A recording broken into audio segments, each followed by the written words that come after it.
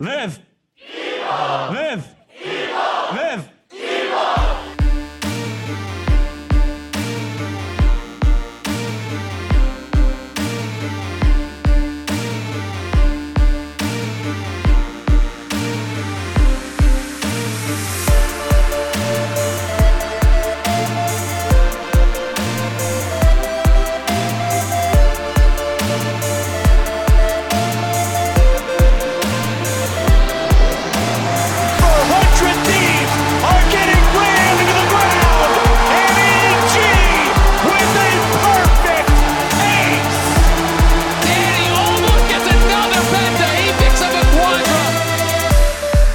Welcome to a new episode of Live Evil Pod. My name is Prime, Chris Chung. Welcome back. It's been a while. I had to take a week off, but it was good timing because Evil Geniuses gets the week off, and that doesn't mean that the world stops spinning. There was still a lot of news to be had. I got a lot of things in works, and I'm excited for it, as particularly in the off season when I can be more of a fan. Right now, I'm more learning the process of becoming one and also analyzing, quote unquote, analyzing the game. But let's dive in. This will be a short episode, again, because there's no games to dive into, but a lot of Evil Geniuses news. Let's start off with, in the timing of order, All Pros.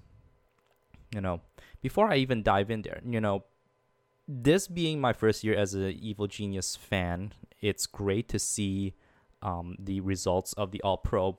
Bigger picture wise, I've never really been a fan of League of Legends All Pro voting because it's so tied to how the team wins, right? The team wins or lost record. Naturally, the team that wins the most probably going to get the most votes. I mean, they've tried everything to make this voting fair. Teams cannot vote for their own players. They involve coaches who provide their insights. They added analysts to votes too because they get to watch all the games in its entirety.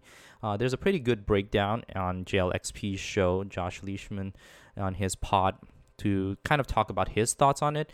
Overall, it seems like everybody still prefers it, but coming from a traditional sports background, this is not something that I think is a fair award, mainly because it's so highly correlated with wins and losses, and with so few teams, it's really hard to celebrate the individual achievements in a way, right? Because you got a top half of the team and a bottom half, and even in the top half of the team, you are either first place, second place, or third place to get enough of the votes, because this is such a team-oriented type of game, type of sport, that I would say if we make it all pro, let's just make it team round, and then we can have individual awards, best jungler, best mid, best bot support, but in a different way than just lumping them all together, and maybe even go beyond just the win-loss result, their performance. Who do you view as the one that reads the meta well, or which player has an amazing, stats, something along those lines. But overall, I can't really think of a good way of doing so. Nonetheless, I do want recognition for the players, and they've have other categories, but I'm hoping that maybe they expand more, right? They expand to more than just Rookie of the Year, most improved, most valuable player. Many of them, aside from most improved maybe and Rookie of this split, all the other ones just goes back to who has the best record, who finished the split with the best record. With that said, let's break it down. The LCS Summer Split Award, first team All-Pro, it's for Evil Geniuses and Someday. Credit to him. He played really well. I still think pound for pound Impact would match very closely with him, and that made sense because Impact did finish in second team All-Pro. But the gap in the points is where I'm like a little peeved because Someday has 100 points and Impact only has 78 points. I didn't think it was that big of a gap. in terms of their whole split performance. Perhaps the last few weeks, people saw how much less of a effective impact was, but that was mainly more to a play style, in my opinion. If I was me, of course, being all biased, I give 100 Thieves first team, all 5 of them. They played really well together. They cover up each other's weaknesses. They were able to emphasize each other's strengths. There's a lot of talk about how the point system kind of reflects some of the separation, I guess, between all the different positions. Notably, Inspired having won multiple Player of the Week and likely the MVP of the split. I don't know if you can really give it to anyone else, right? Who else has multiple Players of the Week split or really perform exceptionally well? He really changed the way he approached the jungle position between the spring split and the summer. Perhaps there's better comfort. I see a better agency, a willingness to enable lanes to get ahead, ganks, getting onto objectives, timing, all of that. In the spring, we'll see more of, a lot of people rightfully criticize him for being an AFK farmer at times or hesitant. And so second time around, in this split, definitely a synergy, especially with a young rookie in Jojo Pyun at mid, and being able to develop also a communication and flow between himself and Impact. Jojo Pyun has the fewest points, and part of the reason, as I hear it, is that the mid lane is very, very tightly clustered.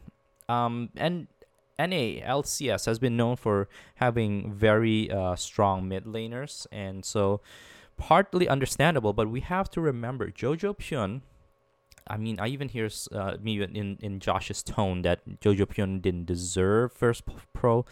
I completely disagree with that because he probably played at a same or higher level than the majority of mid, taking his individual performance in this split only, not taking in spring.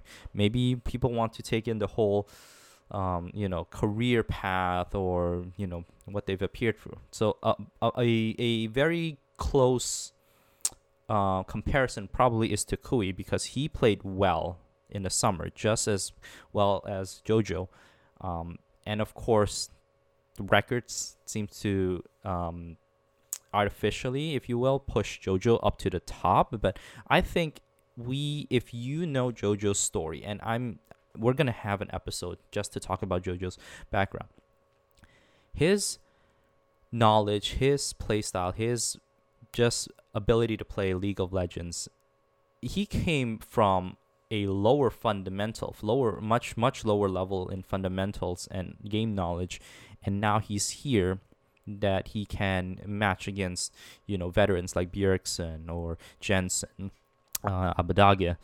And so really, I'm glad to see. I hope this is not his peak. We've been all talking about we want to see a continued growth, and I think the ceiling is there. We don't want to buy in on potential, but the ceiling really is there, and it's a matter of keeping Jojo motivated, keeping Jojo on the track to continue to elevate his skill set and knowledge, and combine those together. I think we might be seeing a historical player and a product, right? He's not from LEC. He's not imported. We are gonna see a native NA representing the mid lane in Jojo, and that is all. If talking potential, his upside is immense, but we want to see how he does year 2.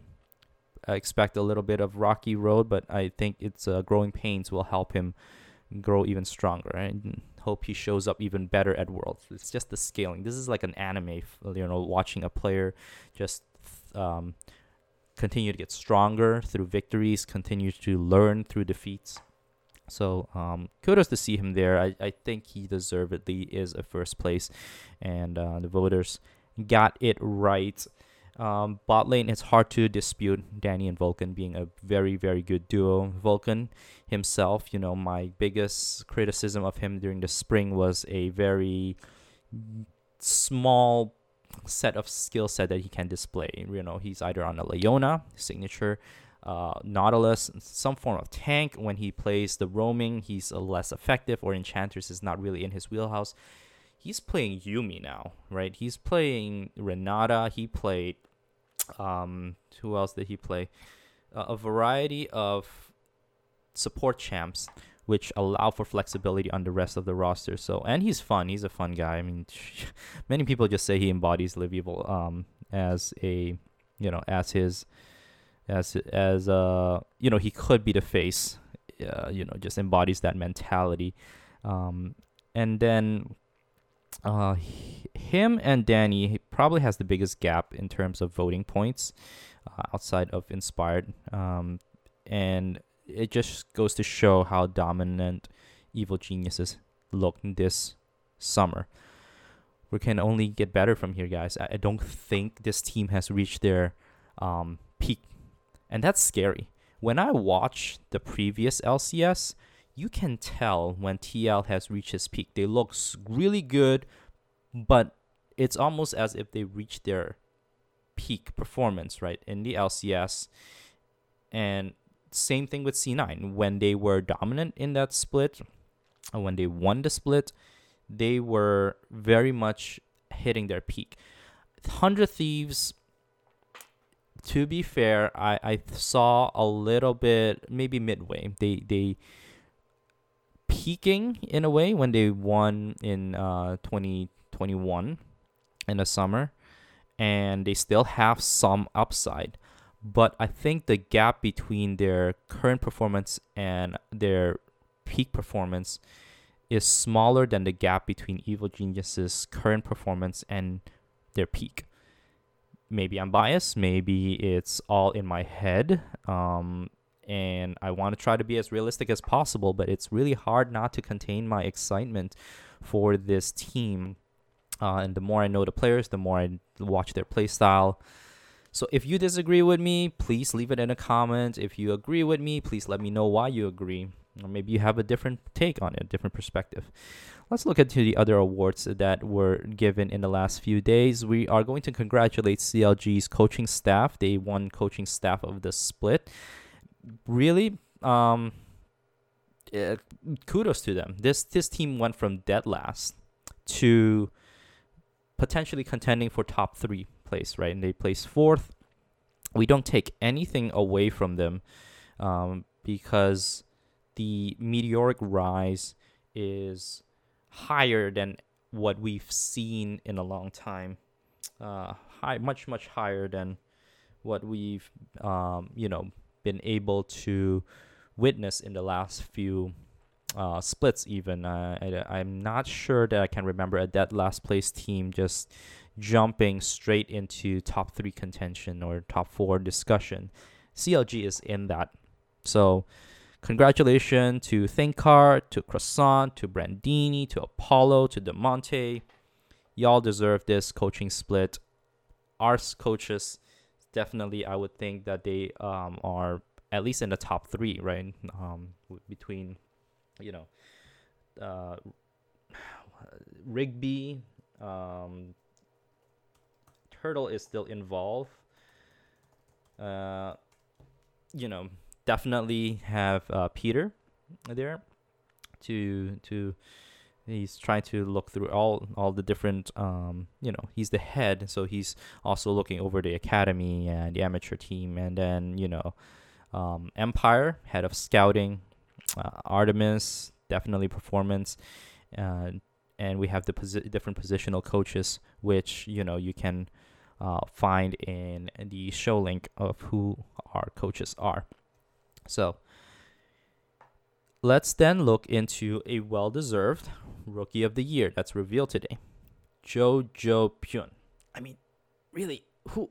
Tukui might come in second, in my opinion. Maybe Berserker, if he's considered a rookie. But in terms of pure rookie, actually someone who first year League of Legends pro scene, right? I mean, who's another rookie you can think of that goes from like absolutely has no fundamental in League of Legends and now rookie of the year? Oh my gosh, it's a great honor. I think our Reddit is celebrating this, our Discord is celebrating this. Leave your comments on the Reddit forum. I think we would like to hear more from all of you. It's immense. It's immense. I didn't know who JoJo was, right? I even had my own doubts, even as a fan coming into the season. Some of the doubts were blown away after the lock-in tournament, and then it continued to be reinforced as to why he really belonged in the LCS, why he belonged just being in part of Evil Geniuses, and to see success in his first year. I really just hope that this is not the star that shines the brightest also fades the fastest. A little bit of Arcane there for you all.